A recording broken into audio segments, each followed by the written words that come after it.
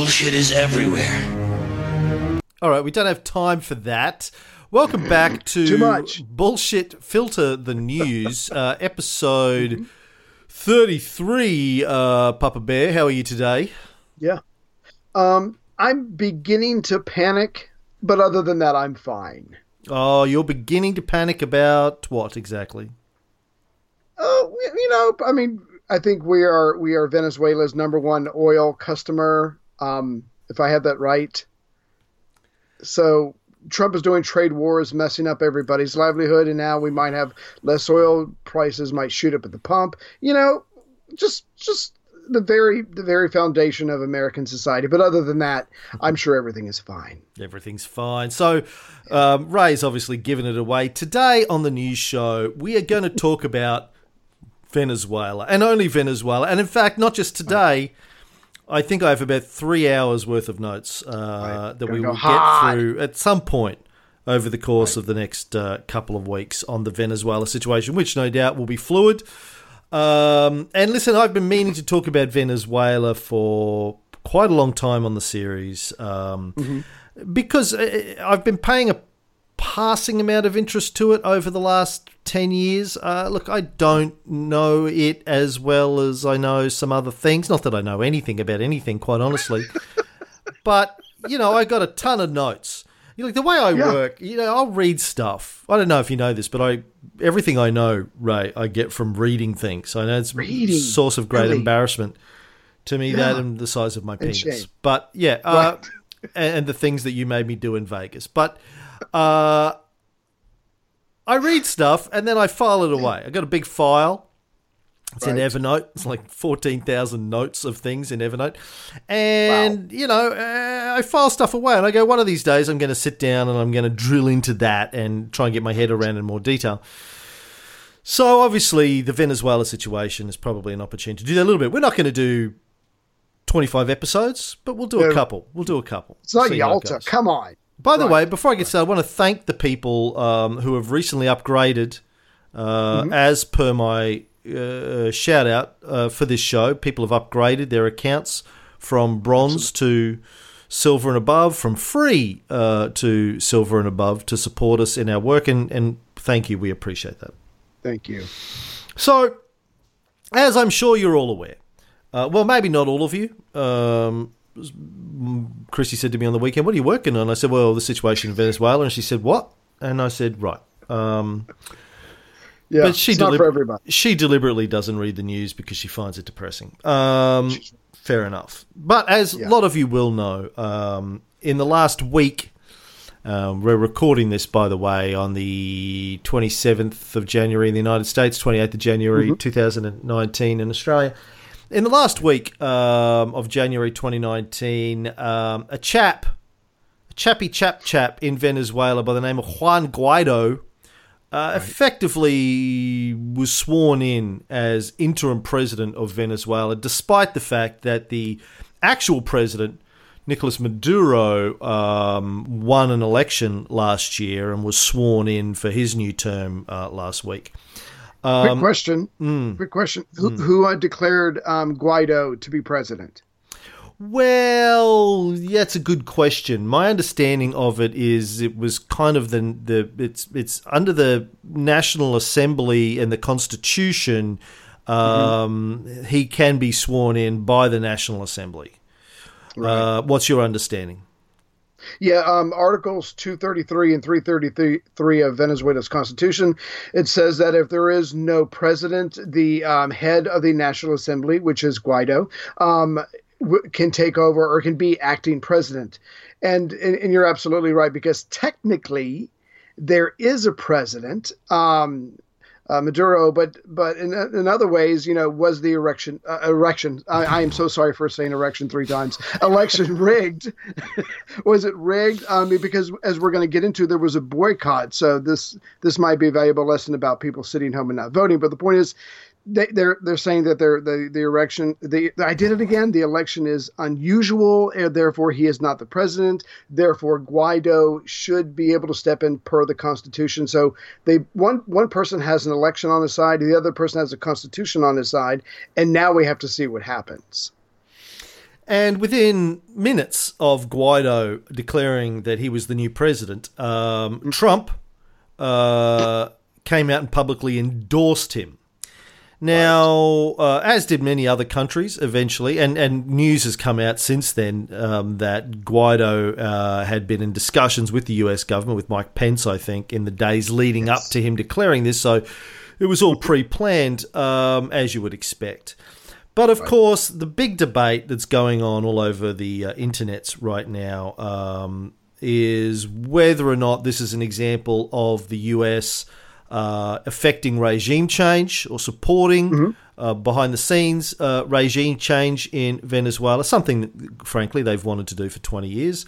Or if this is completely legitimate, this is a Venezuelan internal affair and the US are just doing the right thing by supporting the overthrow of a brutal dictator, Nicolas Maduro, as he's often portrayed in the US media.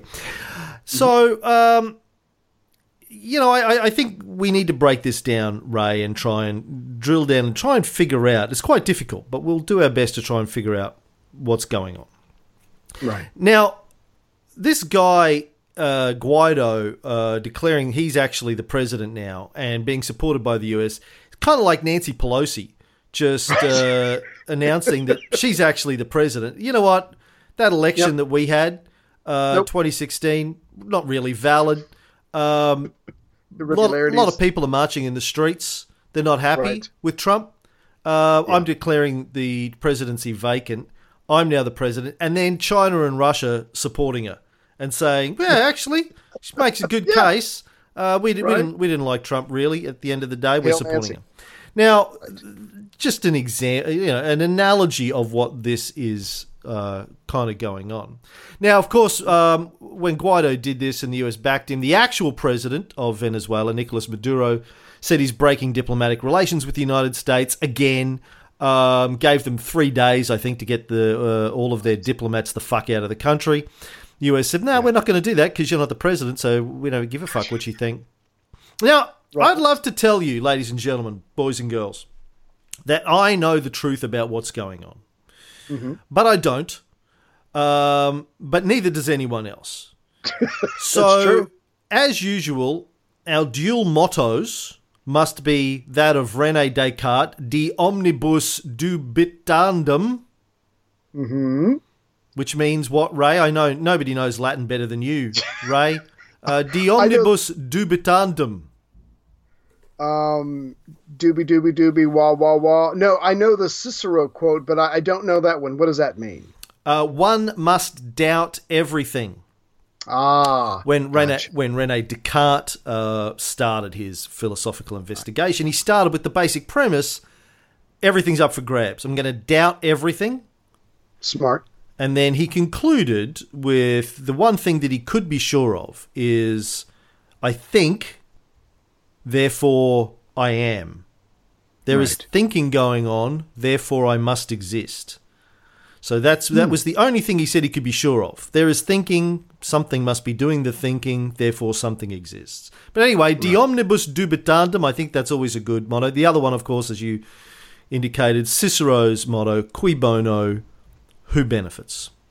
Right. Or queef bono, pussy farts are good.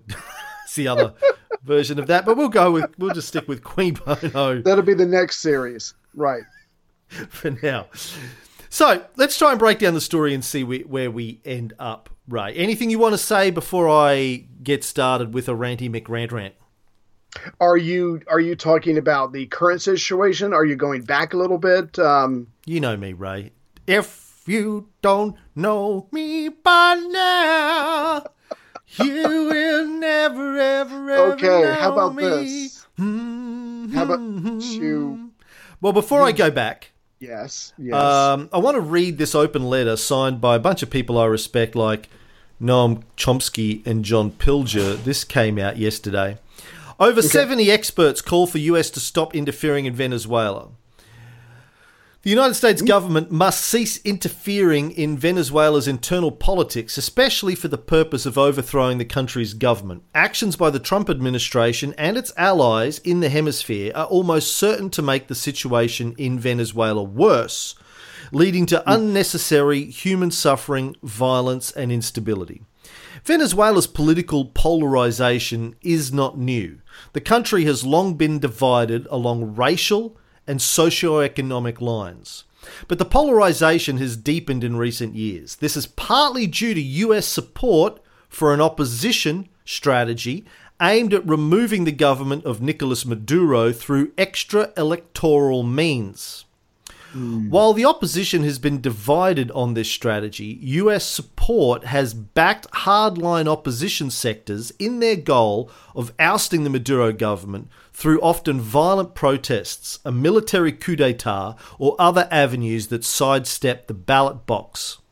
Under the Trump administration, aggressive rhetoric against the Venezuelan government has ratcheted up to a more extreme and threatening level, with Trump administration officials talking of military action and condemning Venezuela, along with Cuba and Nicaragua, as part of a troika of tyranny. Problems resulting from Venezuelan government policy have been worsened by US economic sanctions, illegal under the Organization of American States and the United Nations, as well as US law and other international treaties and conventions. These sanctions have cut off the means by which the Venezuelan government could escape from its economic recession, while causing a dramatic fall-off in oil production and worsening the economic crisis, and causing many people to die because they can't get access to life-saving medicines. Meanwhile, the US and other governments continue to blame the Venezuelan government solely for the economic damage, even that caused by the US sanctions. So that is a perspective that you probably won't see much of in the US media. Right. I don't even know how much this open letter is going to get covered by the US media. But you're right. I mean, I've been through CNN. I went through Fox. I went through several different news sites, just looking for backstory, and I did not hear about this letter. Well, the letter just came out 12 hours ago, so maybe they're catching up. But it's the perspective that the letter provides as well that you're not going to find much discussion of in the US media. Now, it's the fucking hypocrisy of the US media and Democrats that get me here, first of all. Bitching about Russia interfering in American politics for the last 2.5 years, and then turning around and interfering in Venezuela. And the stupid fucking Democrats I talk to on Facebook, who, after the whole weapons of mass destruction disaster in Iraq, not to mention all of the other times the US media and government has lied to the people about the reasons why they're intervening. Remember the whole Iraqi soldiers are throwing babies out of humidity cribs story. They still believe what they read in the media. The stupidity of this is absolutely breathtaking. I end up in discussions. I've had 4 or 5 of these in the last few days with friends or people, connections on Facebook that are Democrats. And they're just buying the US media's story lock, stock and barrel. No fucking analysis, no history. Right. Kind of reminds me of what's his face? Gore Vidal. He said it's the United States of amnesia, he called it. Nice. Look, anyone who's been paying attention knows that Venezuela's pretty fucked economically. Massive inflation, massive unemployment. Yeah. 1.3 million what? Inflation rate. That's currently what it is that. Wow. Yeah. Now, of course, those things lead to massive socio-economic problems. There's crime, there's violence, which then lead to government crackdowns on crime and violence. And then people turn around and go, look at the government, they're violent. And they go, well, we're cracking down on crime and violence. Oh, no, you're violent. People fleeing the country, they go, oh, look at all these people that are leaving. Well, no, of course they're fucking leaving. The country's fucked. Right. Everyone leaves the country when it's fucked. That's not I've read for the last 10 years, I think it's 10 years, roughly 3 million people have left the country with everything that's going on. And some of them have got to be it's like a brain drain or a money drain, the people that can afford to get out, or the people that have something to offer other countries like the United States are getting the hell out of there. So again, that's like you said, it's just the breakdown of their culture and civilization. Yeah. And you're right. Usually when people are fleeing a country like this, it's firstly the people with a lot of money who are getting out. And secondly, it's the people that are poor trying to get to somewhere where they can actually get some money. But yeah, so and no one blames people for fleeing a country that's obviously fucked and probably isn't going to recover in the short term.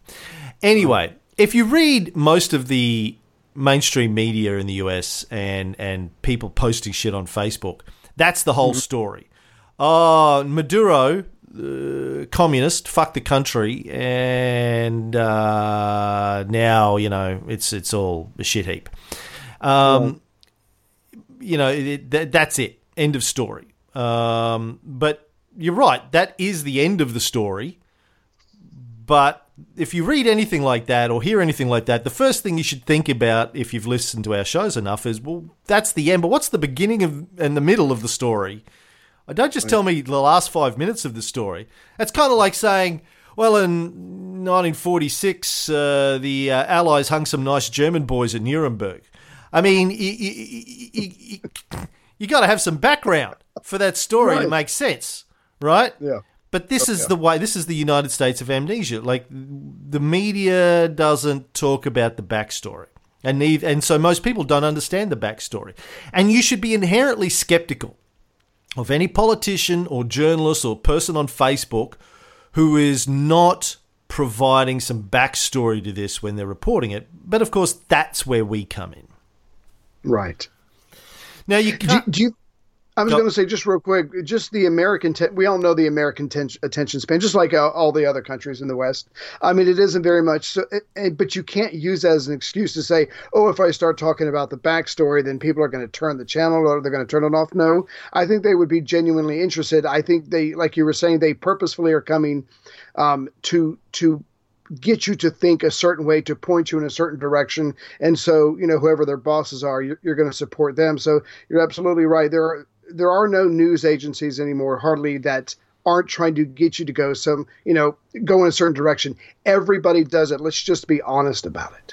Yeah, people, you know, if they've listened to us enough, they'll know how it works. You know, your media in the US is pretty much owned by corporations or rich people like Jeff Bezos. And Rupert Murdoch, Jeff Bezos, and a bunch of wealthy corporations run by millionaire executives.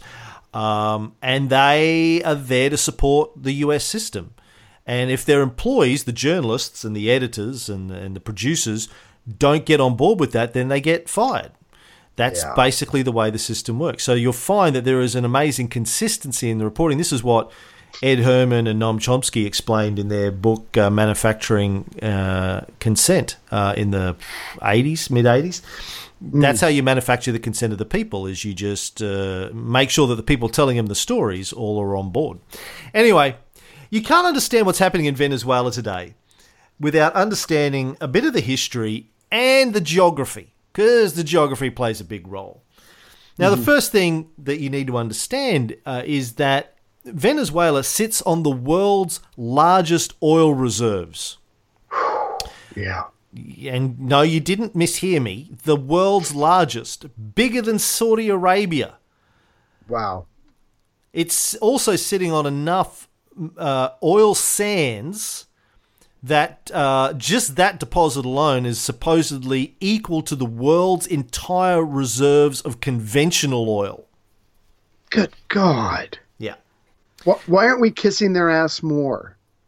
Because, sorry, go ahead. Well, sorry. We'll get into that. Yeah. Okay. So the vast majority of the last century of Venezuela's history has to do with these oil reserves. So I'm going to run very quickly through this backstory, Ray, if that's okay with you, because I want to get up to the late 90s when Hugo Chavez appears on the scene, because that's when it all started to become a problem for the United States. All right. So in 1899, Venezuela was taken over by a military coup led by Cipriano Castro and Juan Vicente Gomez. And then in 1908, Gomez overthrew Castro, and then oil was discovered just after World War I. And Venezuela very quickly went from being your typical very poor Latin American country to incredibly rich. And Gomez, Juan Vicente Gomez, who was basically a classic military dictator, or caudillo as they call them in Latin America, did very well out of it, as did a very small group of people who got very, very rich and most people stayed very, very poor. Right. That's the way these sorts of things usually work. The wealth doesn't get spread around a lot. You end up with a lot of rich people. The rich people control the corporations, the media, the telephony networks, all these sorts of things. And so, therefore, they tend to be able to control the political process as well. Most people are poor, uneducated, no health care, living in poverty. Now, Gomez died in 1935, but the system that he had run for 35 years, really, continued for another 10 years until 1945, end of World War II. There was another coup, this time led by Betancourt and then a guy called Gallegos. But in 1947, Venezuela had their first free elections. Ooh. Okay. But it only lasted a year, and there was another military coup. This time it's led by a triumvirate, something that we love, good old triumvirate, led by three guys, Baez, Chalbo, and a guy called Perez Jimenez. Now, Jimenez ended up as president. But, surprisingly, despite all of the oil money, the country ended up heavily in debt due to a number of factors, but corruption being a big one of them.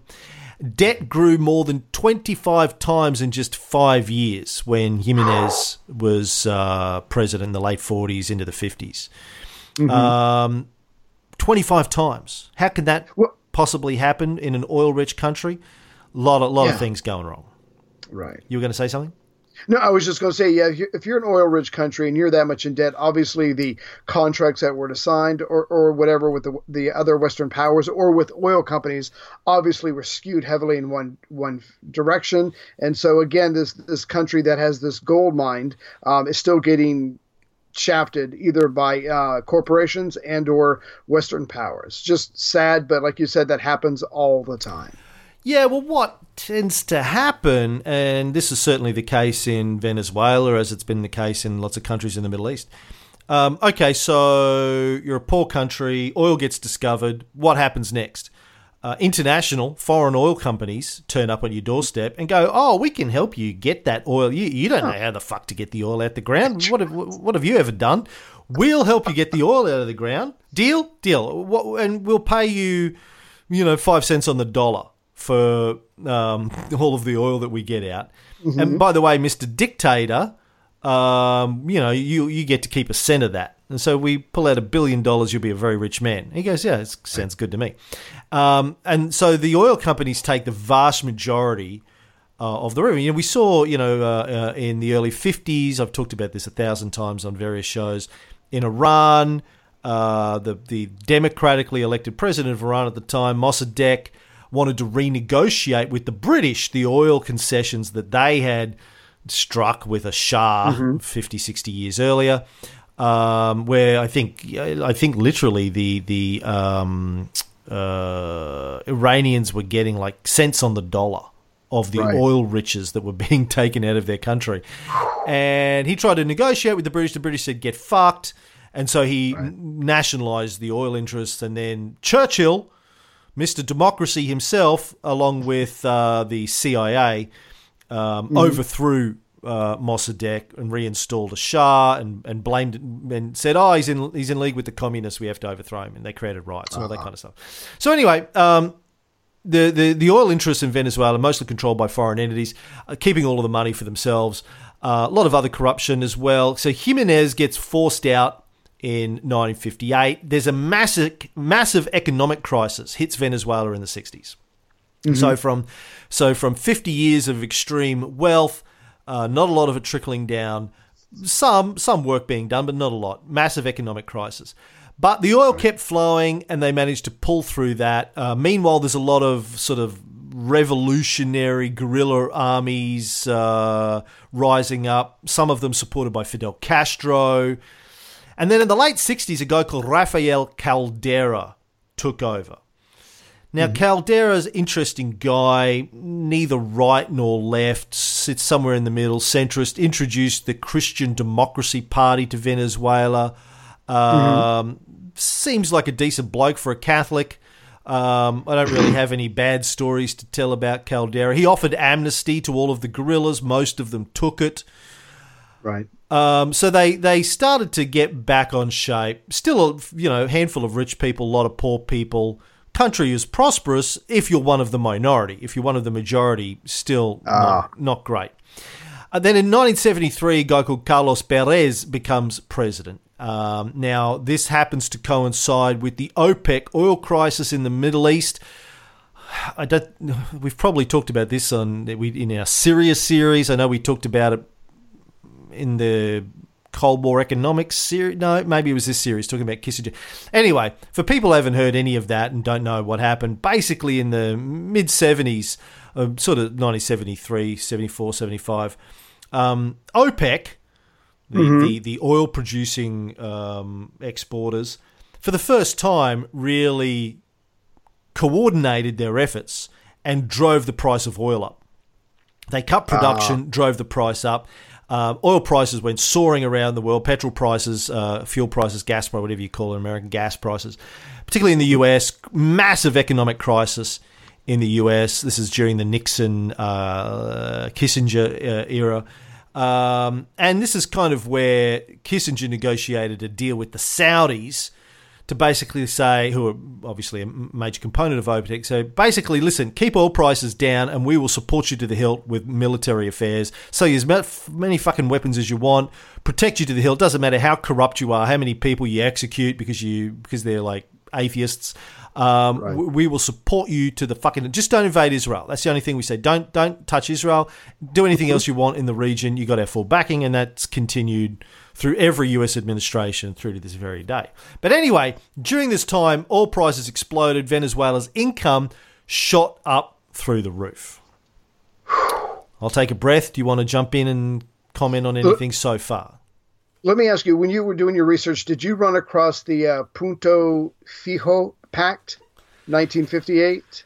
I did, but I didn't write it down in my notes, so why don't you wax lyrical? Yeah, I just thought this was interesting, and I'm just going to do a high level. I'm not going to step on your toes and stuff you're about to talk in the future. But as far as Hugo Chavez, who I'm sure we're going to go deep on in later episodes, born in 1954, a working class family. He was a career military officer. He's going to found in the early 1980s a clandestine revolutionary Bolivarian. I'm not sure to say that. Fuck a Bolivarian movement in the early 1980s. And what he was trying to do, and we'll go into all that later, but he was trying to take on the Punto Fijo Pact, which was formed in 1958 by the three main political parties of the country. And I didn't really get a chance to read deep, but from what I can tell, their main goals at first seemed pretty respectable. What they would do is they would respect the 1958 presidential elections. They would make sure they stayed together and not let any single party dominate the country. They would work together to fight any dictator who tried to rise up through the military. And they agreed to share the wealth that's coming from the oil, especially when the prices go up. And I think for a while that things were going along, relatively smoothly. It was a pretty stable time, especially when a lot of money is coming in. But then bad things start happening. The Constitution gets changed in the 1960s, where the president is given a whole bunch of powers over the military, the ability to tax, the tariffs. When it comes to the oil, and as we're going to see in the 1980s, the prices drop, and so the people who are already struggling, they're not benefiting directly as much as the small few around the president. They start wanting different parties. They start wanting different representatives. And what these three main parties do is that they make sure no other party can rise. They start to use force to keep the people down, to make sure no populists can come in. And so it starts to get pretty ugly. But by this time, Chavez who's growing up, he's in the military. He's like, I'm going to do something about this. Yes, it started out pretty well. They had pretty decent goals, but now they're just as corrupt as everybody else. And so that's one of the things we're going to see. And I'm going to stop there. I'm just going to say that's what he's too far ahead. Yeah, okay. No, well, I'm done. You just jumped 25 years into the future, man. Like, calm down. Slow down. Slow your roll. It's slowed. Yeah, the pact that you're talking about is the one I mentioned, the triumvirate between Paez, Chalbo, and Perez Jimenez. That was their sort of triumvirate, right? So, according to, I got up to like 70s, right? OPEC crisis, oil prices shoot up through the roof, a lot of money flowing in. Now, in Confessions of an Economic Hitman, John Perkins, who used to work as an EHM, as he calls it, an economic hitman, he spent the 70s working for a Boston engineering / strategic consulting firm, Chas T. Main. It's not around anymore, but he was the chief economist for this firm, Chas T. Main. As in that role, he claims he advised the World Bank, the United Nations, the IMF, US Treasury Department, Fortune 500 corporations, and countries in Africa, Asia, Latin America, and the Middle East. Basically, according to his book, the way it works is, companies like his go in because they want to win all of this engineering work. They're kind of like the recon team for the US government. They go into these countries where there's a lot of money flowing in. They go, look, here's how it's going to work. You're going to give us all of these contracts so we can make a lot of money. If you say no, we're going to overthrow your government and appoint someone else who will give us the contracts. And if you don't believe me, look over my shoulder. You see that guy with the briefcase and the dark glasses on and the little earpiece? It's gunboat diplomacy, right? This is according to him, right? Anyway, This is what he says happened in Venezuela in the 70s. During the 1973 OPEC oil embargo, petroleum prices skyrocketed and Venezuela's national budget quadrupled. The EHMs went to work. The international banks flooded the country with loans that paid for vast infrastructure and industrial projects and for the highest skyscrapers on the continent. Then, in the 1980s, the corporate-style EHMs arrived. It was an ideal opportunity for them to cut their fledgling teeth. The Venezuelan middle class had become sizable and provided a ripe market for a vast array of products, yet there was still a very large poor sector available to labour in the sweatshops and factories. Then, oil prices crashed and Venezuela could not repay its debts. In 1989, the IMF imposed harsh austerity measures and pressured Caracas to support the corporatocracy in many other ways. Venezuelans reacted violently. Riots killed over 200 people. The illusion of oil as a bottomless source of support was shattered. Between 1978 and 2003, Venezuela's per capita income plummeted by over 40%. As poverty increased, resentment intensified. Polarization resulted, with the middle class pitted against the poor. As so often occurs in countries whose economies depend on oil production, demographics radically shifted. The sinking economy took its toll on the middle class, and many fell into the ranks of the poor. Wow. So, this is, again, something that you don't see get talked about often in the mainstream media. This is the kind of stuff you only learn from reading books. That's the way these countries end up fucked. As soon as there's money coming in, banks, engineering companies, infrastructure companies from the US and other places, but a lot of them come from the US, jet in, particularly in the 80s, we're talking Gordon Gekko, right? These guys fly in, they meet with the president and his inner circle, and they say, listen, you've got all this money. Congratulations. Well done. Pat him on the back. You should start spending it. Yeah. It's like, help your people. Yeah. It's kind of like, somebody wins the lotto.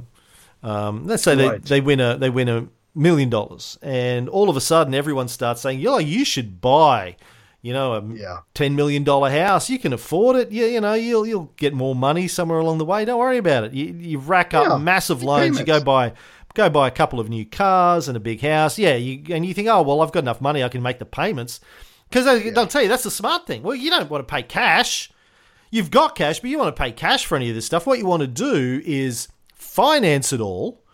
Yeah. And then you just make payments on it, and with the amount of cash you've got, you can afford these payments forever. But of course, then shit goes bad, cash runs out, and you're left holding a bunch of debts. But that all these the presidents and his inner circle made out like fucking bandits during this process, kickbacks and bribes and all of that kind of stuff, and saddled the country with enormous debts.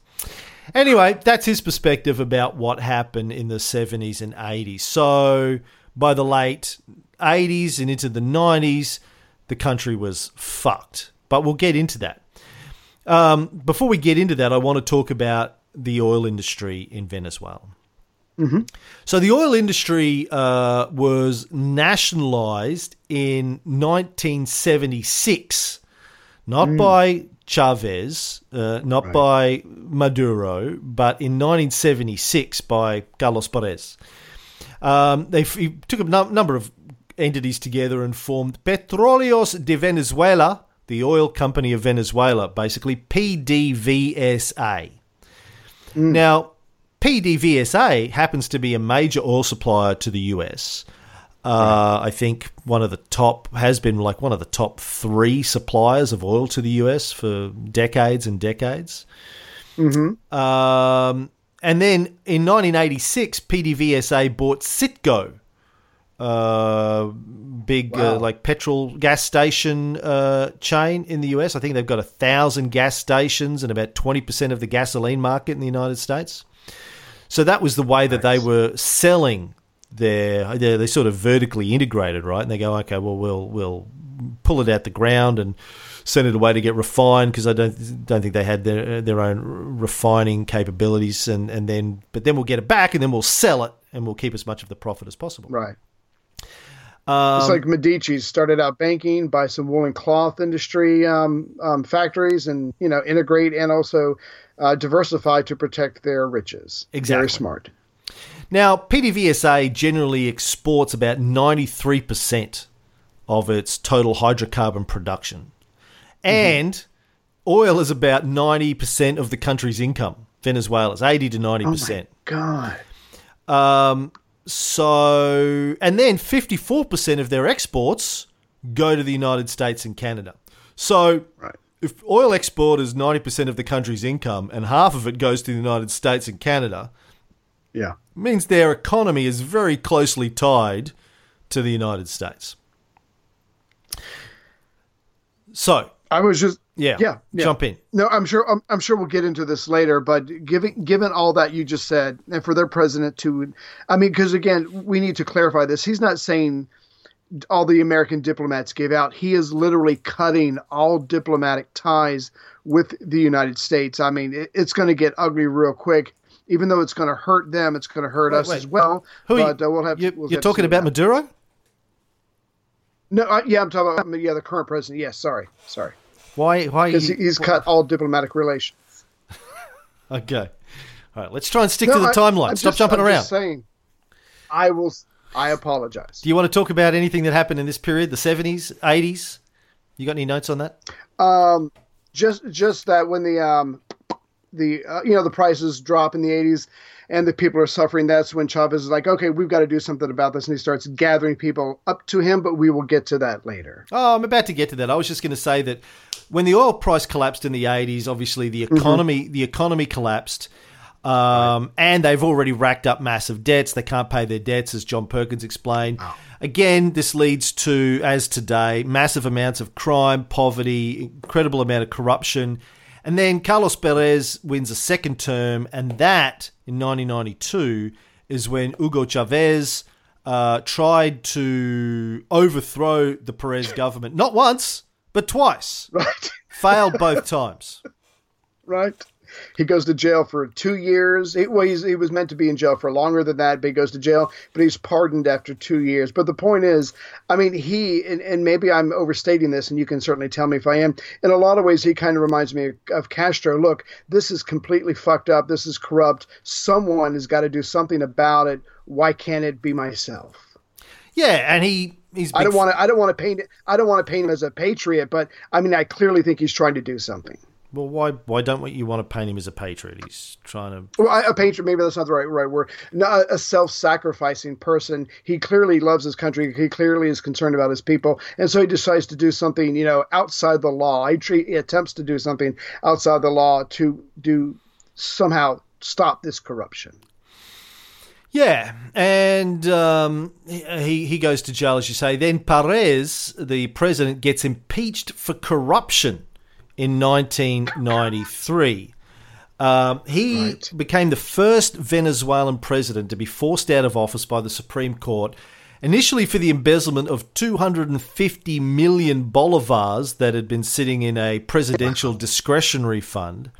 Then 5 years later, in 98, he was prosecuted again on charges of embezzlement of public funds after secret joint bank accounts that he held with his mistress were discovered in New York. Oh, yeah. And what happened to Carlos Perez? I imagine, he got the book thrown at him and did life, Ray. I'm guessing no. No, he ended up retiring in Miami with his millions and his mistress. Okay. Where the United States government said, yeah, have fun. Yeah. Oh, you embezzled hundreds of millions of dollars out of the economy? Well, that's all right. Your people are suffering? Are you going to spend it here? Yeah. All good, son. Yeah. You gave us lots of oil concessions, so it's good. Well done. Congratulations. Enjoy. Yeah. Put some of that in some of our election funds and you'll be fine. And then, of course, not surprisingly, he later becomes one of the most vehement opponents of Chavez, the guy who embezzled hundreds of millions of dollars is an opponent of Chavez. Anyway, after he gets kicked out, Rafael Caldera, the Christian Democrat Catholic, wins a second term. Fucking old. He's like 200 years old at this point, but he gets a second term. He pardons Chavez in 94, as you said. Mm-hmm. Chavez then ran for president in an election in 1998 and won. So he doesn't come to power through a military coup, despite the fact that he's a former guerrilla. He kind of does the reverse of Castro. Castro tried to run for elections, and the elections were annulled or whatever by Batista. Then he became a revolutionary. Chavez started out as a revolutionary and then became a politician. And he was president for the next 15 years until he died under rather mysterious circumstances in 2013. I think it's important for people to know you're right. So he founds the Fifth Republic Movement Party. He's elected in 1998. He's reelected in 2000. He's reelected in 2006. He's reelected for the fourth time in 2012. And I don't really have notes in front of me as far as if anybody thinks those elections were corrupt, but he seems to have been truly trying to help his people. But even though he's elected in 2012, like you said, by then or soon after, he has cancer, and he dies in March of 2013. Now, of course, I'm sure a lot of people, particularly Americans, are thinking, elections, schmelections, they were all probably fraudulent, corrupt elections. The Jimmy Carter's Carter Center, which, among other things, does election monitoring, monitored every one of those elections and said they were the most fair and free elections in the world. So, and his what do you call it? The margin by what he won was not slim. One of them, I can't remember which election. One of them was he got it was by 60%. So this guy, I think, even though he might not have been perfect, and we can go into that or not, he did make mistakes. He was trying for the people, and they appreciated that, and they kept electing him every time it came up. Yeah. Now, I mean, I guess you can argue that the Carter Center doesn't know what the fuck they're talking about, but they know more than we. So. I'm just saying that's what they said. If you want to poke holes in that, go right ahead. But here's an important thing to understand. So, why was there so much hatred, both in Venezuela and in the United States, towards Hugo Chavez? One thing to understand is that he was the first president of Venezuela to have African and Indian heritage. He was a darkie, Ray. He was a darkie. Right. They'd always all of their upper class are white. Right. And he actually was referred to in a lot of Venezuelan media as a Mico Mono, a long-tailed monkey, or Miko Mandante, Ape Commander, in a lot of racist cartoons. Now, look, racism is a problem in most parts of the world to varying degrees, not just in Venezuela.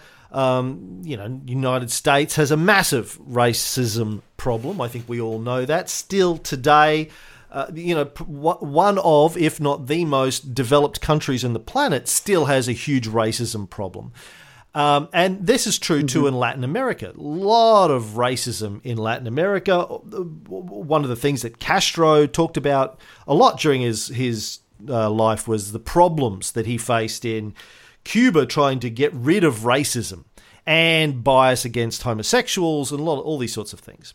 So it's a big problem, and it exists in Venezuela too. And Chavez, being of dark heritage, mixed African, Indian, and European heritage, he was on a lot of racism from the white upper class elite. Let me ask you real quick. You mentioned one previous political party that was in charge. As Chavez's political party was socialist, I'm sure that was certainly a part of it because it is 1998. The Cold War is still going on for a couple more years. I'm sure that he certainly drew the ire of the United States, even though the Cold War was coming to an end. Do you know if any of the previous parties that were in charge were socialists? I think they were Christian dominated, but I don't know that for sure. Yeah, they weren't really socialists before Chavez. Mostly centre right. A lot of the parties before them. I mean, out and out military dictatorships that were extreme on the right. The Caldera was a bit more centrist. But yeah, no, he's the first socialist, and so Chavez gets into power 1999. And he immediately starts attacking America as imperialists, allies the country with Fidel Castro, who's still alive at the time, and also starts to build alliances with the Soviet Union, Russia. Soviet Union's gone. Russia at the time, China. Starts to align the country with the non-aligned movement. Because he as coming from the indigenous classes of Venezuela, understood that the country, like so many Latin American countries, had been oppressed by American corporatocracy for, at that stage, good 70, 80 years. Just extracting wealth out of the country through oil, and keeping people poor, saddling the country with massive debts, then using the IMF to enact austerity to get those debts paid and leave the people in poverty. And quite honestly, if somebody listening to this doesn't believe that that's what America has done in Latin America over the last 100 or so years, I mean, fucking read a book, people. Like, oh God, seriously, it's not even up for debate. Like, this is right. Go read Tim Weiner's book on the history of the CIA, then come back and talk to me. If you fucking don't even talk to me if you don't believe that's legitimate.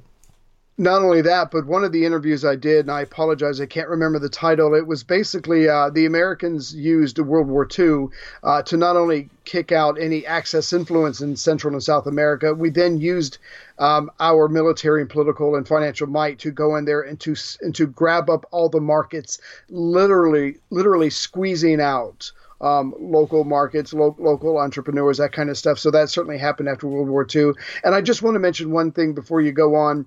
You were saying that Chavez comes in, he's obviously a darker skinned than everyone else. He's a socialist. He's aligning with Cuba and the Russians. He's pissing everybody off. But as far as his people are concerned, and I'm not going to go into detail, I'm not going to go too far forward, he takes the money from the oil sales. And you've mentioned this, I can't remember which show, but you've mentioned this on other shows. When socialists come to power, some of the things they work on is education and gender equality. And that's exactly what he does. He implements social programs. He tries to make sure there's more food. He tries to have better and more housing. He focuses on healthcare and education. So some of this works, some of this doesn't. We can go into that or not. But the point is, he does make these very sincere attempts with the oil money that's been coming in that has been, kept by the elites. He's actually spending it on the people, which is why he got reelected, 3 times after the first election. Yeah, and I got a lot of data on the social programs that he ran later on. So he's president for 15 years, except for 2 days in 2002 when he was overthrown in a coup. Now, I want to do a little bit of background on this coup. So, because coups in Venezuela obviously aren't a new thing. But let's break down this coup. So he'd been president just for a couple of years when this first one happened. Now, it's important to understand some of the background behind this because it ties into what's going on with Maduro today. Now, Chavez was extremely vocal about the George W. Bush administration and their response to 9/11 and the reasons for the attack in the first place. One thing about Chavez, he was a bit like Trump, a bit like Fidel Castro, in that he loved a microphone, he loved a television camera. He had his own TV show for years where he'd talk for hours and hours and hours. Are you talking about Trump? No, I'm just joking. He didn't have Twitter. He probably did towards the end of his reign, but he could talk and he loved. I mean, he famously got up at the UN. I think the day after George Bush had spoken, he got up at the UN and sniffed and went, "Oh, I can still smell sulfur. The devil must have been here recently," or something like that. This is the fucking at the UN, right? He didn't give a shit. He wore his military fatigues everywhere, and he got oil money, bitch. And he just loved poking the Bush administration in the eye. He had a huge sense of humor, and he just liked fucking with America, honestly. But after 9/11, he called on the US. He called the US attacks on Afghanistan as fighting terrorism with terrorism. Said that's never going to work, demanded an end to the slaughter of innocents. He held up photographs of children killed in American bombing attacks in Afghanistan, said that their deaths had no justification, just as the attacks in New York did not either. Now, in response, the Bush administration withdrew their ambassador from Caracas. He, big critic of the Bush administration. By the way, people may recall this as well. When Hurricane Katrina hit New Orleans, he was giving away free oil to the people who were suffering in New Orleans for oil lamps. They had some heat and some light. He had a whole setup where he would give free oil when the Bush administration was doing nothing. And I think this happened right through the Obama administration as well. When tragedies would happen like this, Venezuelan government would step up and help out Americans. Mm-hmm. Anyway, so he's aligning himself with Cuba during this period and the whole non-aligned movement. And during the 2000s, thanks in part to Bush's wars in Afghanistan and Iraq, oil prices surged again. By the time Chavez comes into power, the Venezuelan economy was already fucked. People like to say, Chavez fucked the economy. No. It was fucked before Chavez. It had been fucked for decades. 15 years anyway, before Chavez came to power. Massively fucked. Mm-hmm. He inherited a fucked up economy. He inherited the fuck up. He didn't create it. He inherited it. Now, you can argue that maybe he should have done things differently. That's fine. But he didn't cause the problems. He inherited the problems.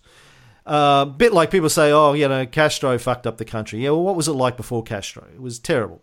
So I think oil was $9 a barrel when Chavez took office. By 2008, it was $126 a barrel. And as he promised he would, as you indicated earlier, he began to pour money into social programs. Now, I've come across some people who say, he's just a populist who was just buying votes by doing things for people. Well, fucking duh. Shit. No shit, Sherlock. Show me a politician who doesn't try to get elected by doing things for their constituents. Isn't that... Don't you know democracy? Don't you know Don't you know love, Lisa? Don't you know how democracy works? You promise to do things for people, and if they elect you, you do them. Maybe. In some cases, you do them. Usually you promise, the way it normally works, you promise to do things for people. If you get elected, they vote for you and you go, oh, sorry, can't do things that now. Changed. I didn't realize before, but, just my bad. Sorry, mea culpa. Yeah. So he did. He started doing a massive amount of public spending, social welfare.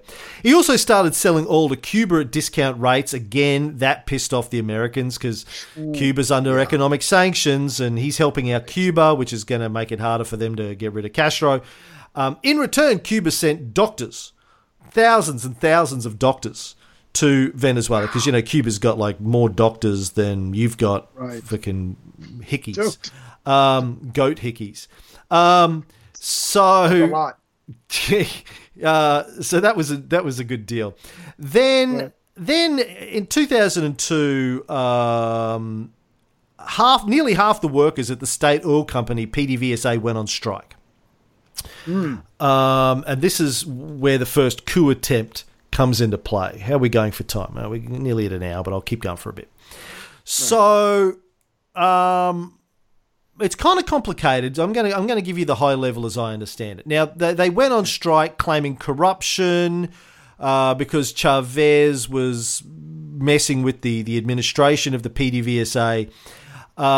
He was trying to bring it under greater state control. Like PDVSA, even though it was state-owned and had been since 1976, it was pretty autonomous and, had deals still with foreign oil companies. The executives were making a ton of money. And Chavez had been demanding that they cut oil production in line with OPEC guidelines. So OPEC, have these meetings, and then they all say, okay, well, everyone's only going to produce this amount of oil this year because we want to keep the price at a certain level. You don't want to get too high. You don't want to get too cheap. It's like the way the diamond industry is controlled, right?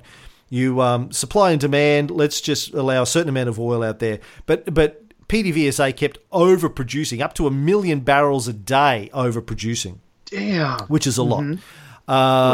So I think they were supposed to be producing like 3 million. They were producing 4 million, or maybe it was 2 million to 3 million or something like that a day. He wanted them to cut production, raise prices, increase oil revenues, and they refused. Now, at the time of his inauguration in 1999, Venezuela was OPEC's biggest oil production quota evader. Oh, God. And he wanted to make them a quota enforcer, which he ended up doing. Right. But anyway, so he's interfering with them, they feel, and they call a major strike. One of his other issues is that he believed that the management was pocketing too much money. The royalties that the PDVSA was supposed to pay to the state of Venezuela had fallen from 71% of gross earnings in 1981 to 39% Oh, God. in 2000. So, close to half. Massive. Right. Now, yes, oil prices had plummeted in that period of time. So their justification was, well, we're making less money, so we need to keep more of it. But he was saying, no, you don't need that much. You have to give us more. And in 2001, he passed a law which cut foreign companies' share of the sale price from 84% to 70%. And they had to pay royalties of 16.6% on heavy crude that came out of the Orinoco Basin, up from 1%. They were paying 1% royalties. He increased it to 16.6%. Right. And they were keeping 84% of the conventional oil, the sale of it, right? That's insane. And he wanted to cut it from 84 to 70%. They're still keeping 70%. Yeah, come on. Now, they freaked out. Okay, so the foreign oil companies freaked out at this. Exxon and ConocoPhillips actually rejected the deal, and he kicked them out of the country. But Chevron stayed. But, of course, so this new law is signed and put into place, and he's telling the management they need to cut production, etc. So there's a massive strike, huge strike. Right. by the oil industry. Here's the thing: the strike wasn't organised by employees, like strikes normally are, but by the employers. The management enforced the strike. Right. Because it was bad for them. Gotcha. You've mentioned like 4 powerful groups this guy's pissed off in the last 2 minutes. I'm surprised he's still alive. He's not. He's dead. No, I mean at the time. At the time. Yes. At the time. Yes. Yes. So then, around when all this is happening, the first coup attempt occurs on April 11th, 2002. Now, there'd been this 2-day general strike that was called by the Business Federation and also by Venezuela's largest union, but that was corrupt and run by the business owners, on April 9th of 2002. Now, the private media, corporate media, encouraged the strike out and out. Venezuela's 4 largest private television stations, Venevision, Radio Caracas, Television, Globovision, and Televen, aligned with 9 out of the 10 largest national newspapers to basically promote the strike and promote a coup against Chavez. Now, it's important to understand who controls the media or controlled the media in Venezuela at the time, just like, we talked about earlier in the United States. The most important and widely watched television network, Venevision, was part of a media empire owned by a multi-millionaire, Gustavo Cisneros. His group had also partnerships with Coca-Cola and Pizza Hut. And, of course, he wanted to get rid of Chavez. So you've got these wealthy media companies that are encouraging the strike, wealthy oil company owners encouraging the strike. And then the march that they organised, it was supposed to march to Caracas and end up at the PDVSA building. But instead, they directed it towards the presidential palace, which is known as Miraflores. Now, the suggestion is that they were going to try and drive the protesters to, and we're talking hundreds of thousands, maybe up to 1 million people, to storm the palace, because they knew that would force the guard, the palace guard, to prevent, to react. That's going to turn violent, and that's going to give them a justification for a coup, which in fact happened. So the people stormed the palace, shots are fired, it turns violent. One side accuses the other side of firing first, and people died. Now, rumours of a coup had been running high for 2 years. Do you know how you make a coup happen, Ray? No, tell me. You predict one every day for 2 years. It's going to happen. Yeah.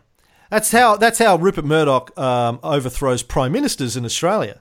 He just gets his newspapers and his friends that run the television stations to start predicting that a prime minister... This is how we've lost like 4 prime ministers in the last 5 years. They start... It's going to happen. Yeah. Rumours are running high that the Prime Minister's going to get kicked out by his own party because he won't win the next election, and everyone and his party goes, "What? What? Really? Oh shit! Is that we got to get on this? That's right. We got to get on." And it inevitably happens. A couple of months later, Prime Minister gets knifed. Wow. So the same thing happened here. Now it's a bit like the US media predicting Trump will be impeached for the last couple of years. Now, shortly before the coup, the General Secretary of OPEC, based in Vienna, one of Chavez's old comrades, claims he heard talk of a potential oil embargo against the USA by Iraq and Libya over US support for Israel and all the shit that's, ramp up towards war.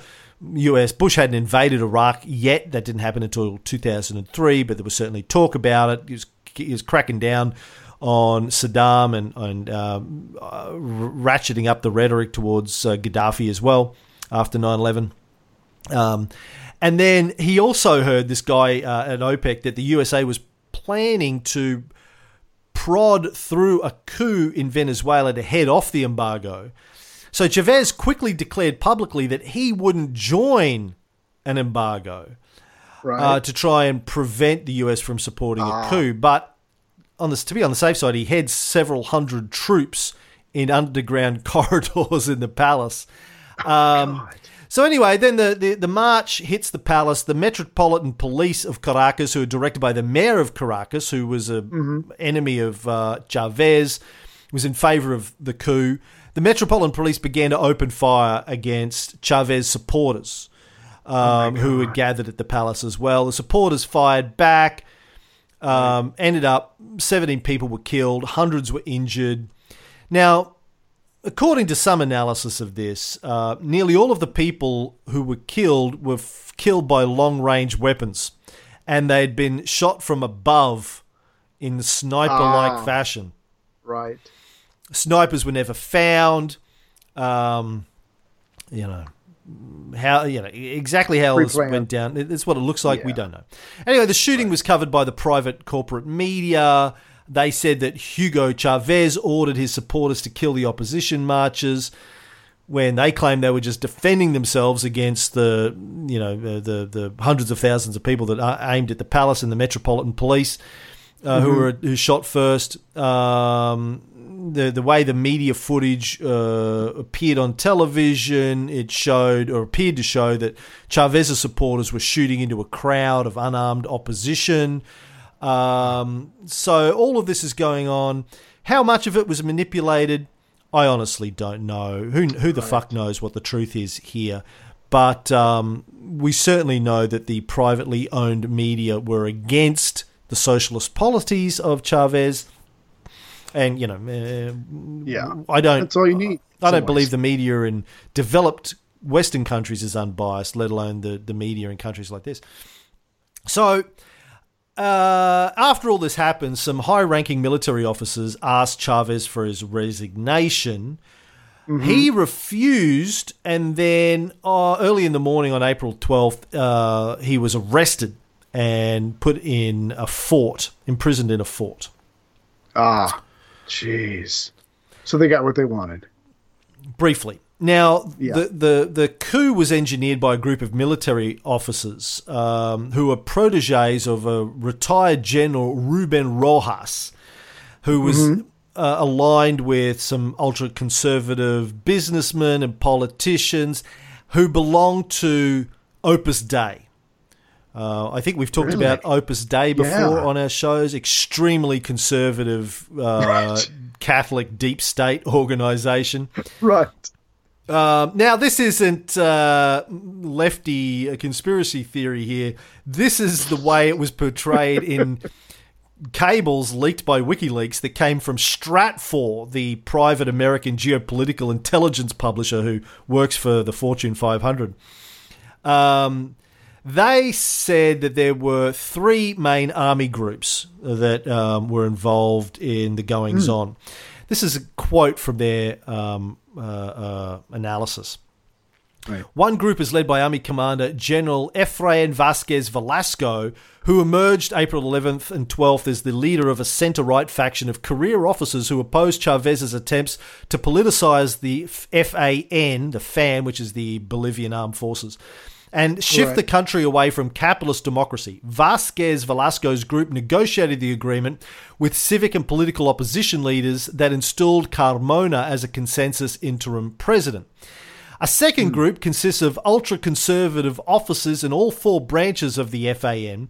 Some of these officers are longtime protégés of Rojas, and others, including some Opus Dei members, hail from the Christian Democrat Copay Party, which long has been dominated by former President Rafael Caldera, who was also Rojas's father-in-law. Stratfor sources report this group planned to launch a coup against Chavez on February 27th, but aborted the scheme under strong pressure from centrist colleagues inside the FAN and from the Bush administration in Washington. Oh, God. The third group consists of pro-Chavez officers, including General Raul Baduel, who commands the 42nd Parachutist Brigade based at Maracay in Aragua State. This is Chavez's former unit, and Baduel is one of his closest friends and political allies in the army. Mm-hmm. So, this is coming from Stratfor. About how the groups broke down. Now, the guy who was appointed as the interim president by the military at the time was Pedro Carmona Estanga. Now, he said that Chavez had resigned, and the media did this big show at Miraflores Palace when he announced his first decree. His first decree was to dissolve every constituted power in the country, such as the Congress, the Supreme Court, and the Attorney General. He changed the name of the country back to Venezuela from the Bolivarian Republic of Venezuela. And the decree was signed not only by him, but also of several representatives of national life, like Opus Dei and the Catholic Church, political parties, the media owners, and the military. Now, what's important to understand is that although the United States publicly said that they didn't support the coup, like today, they immediately recognized the new government. Oh my God. Even though they pretty much did away with all of those entities that are there to protect the rights of the people. Yeah. Then they said, listen, we acknowledge the new government. We're going to work with them. Not like, they didn't say, no, fuck off. Terribly regret. This is a coup. We're not going to support it, and break off all diplomatic contact like they did to the Bolsheviks for 15 years after the Russian Revolution. They said, no, that's fine. Okay. Good, son. Yeah, it's all good. But unfortunately for all of them, the coup quickly fell over. On April 13th, 2002, people and middle to low-ranking military took control of some military bases, later took control of Miraflores Palace. Then they took control of the state television station, where they broadcast that Chavez, in fact, had not resigned, and he was instead being held as a prisoner. At the time, it was at an unknown location.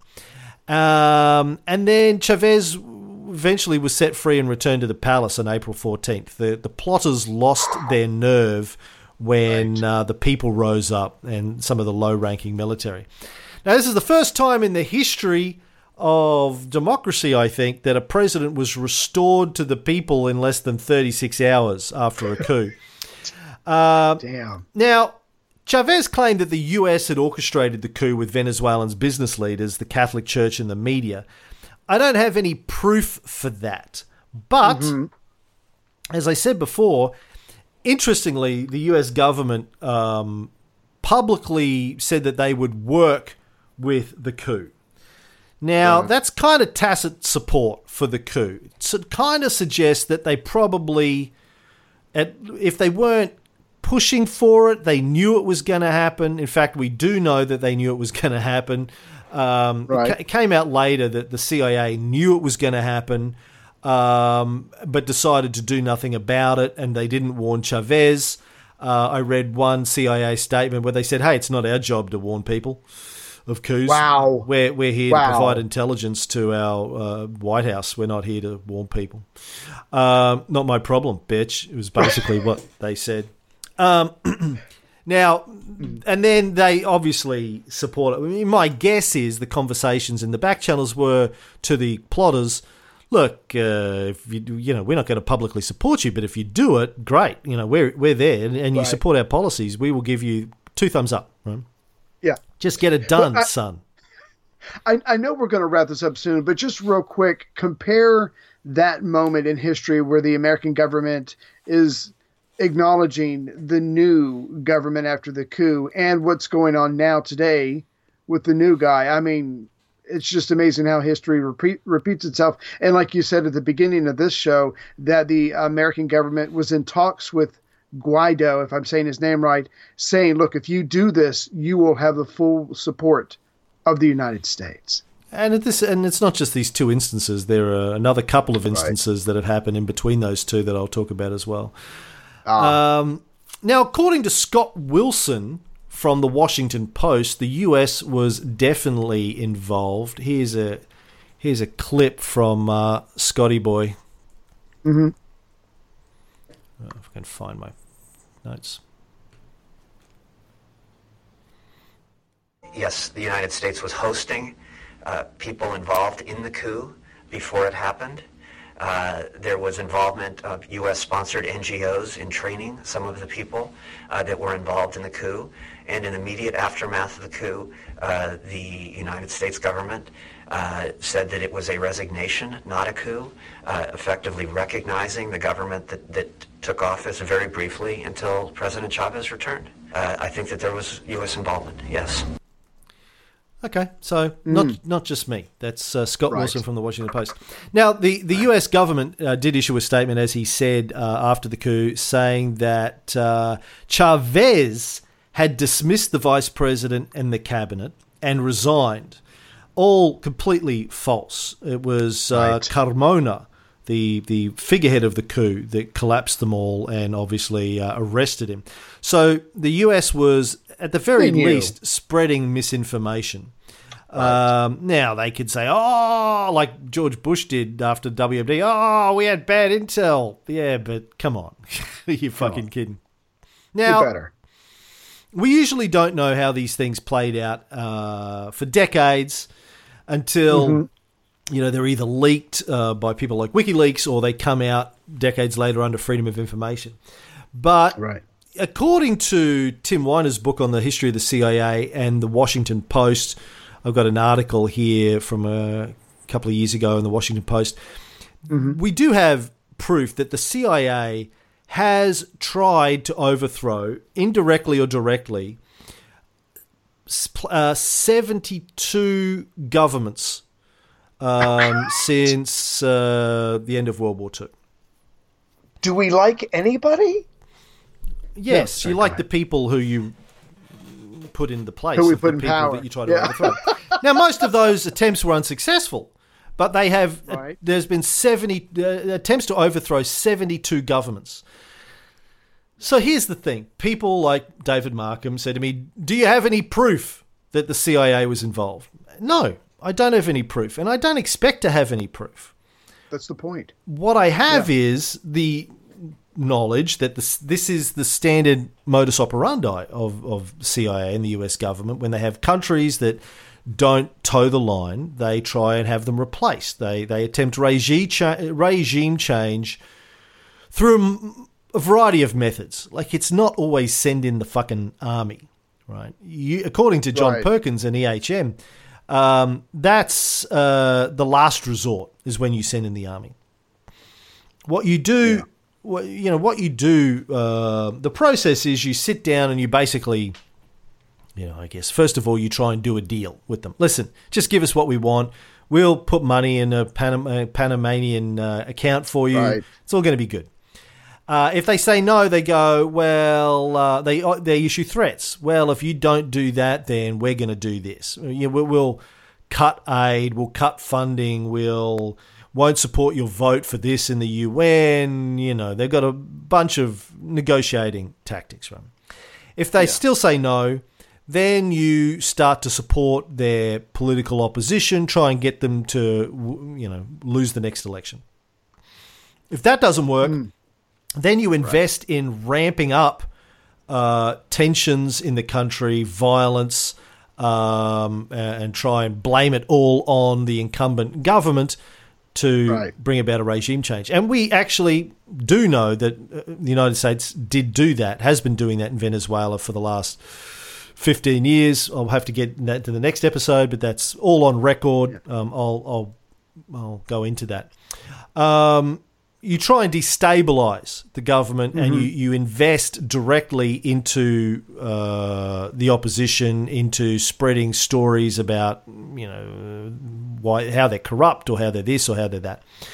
Right. When that fails, that's when you actually try and destroy the economy.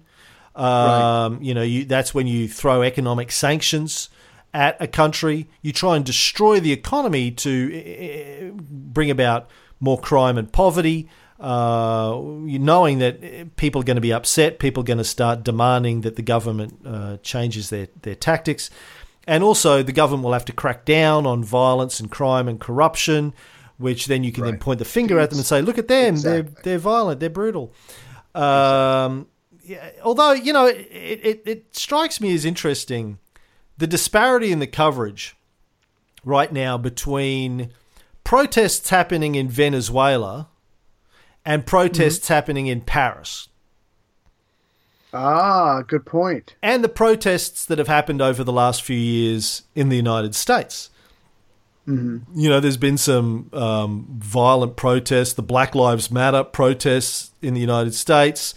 Government rocks up in, quasi-military equipment.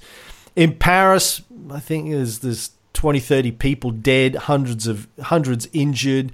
Ongoing protests over there with the gilets jaunes, the yellow jackets for months, yellow vests.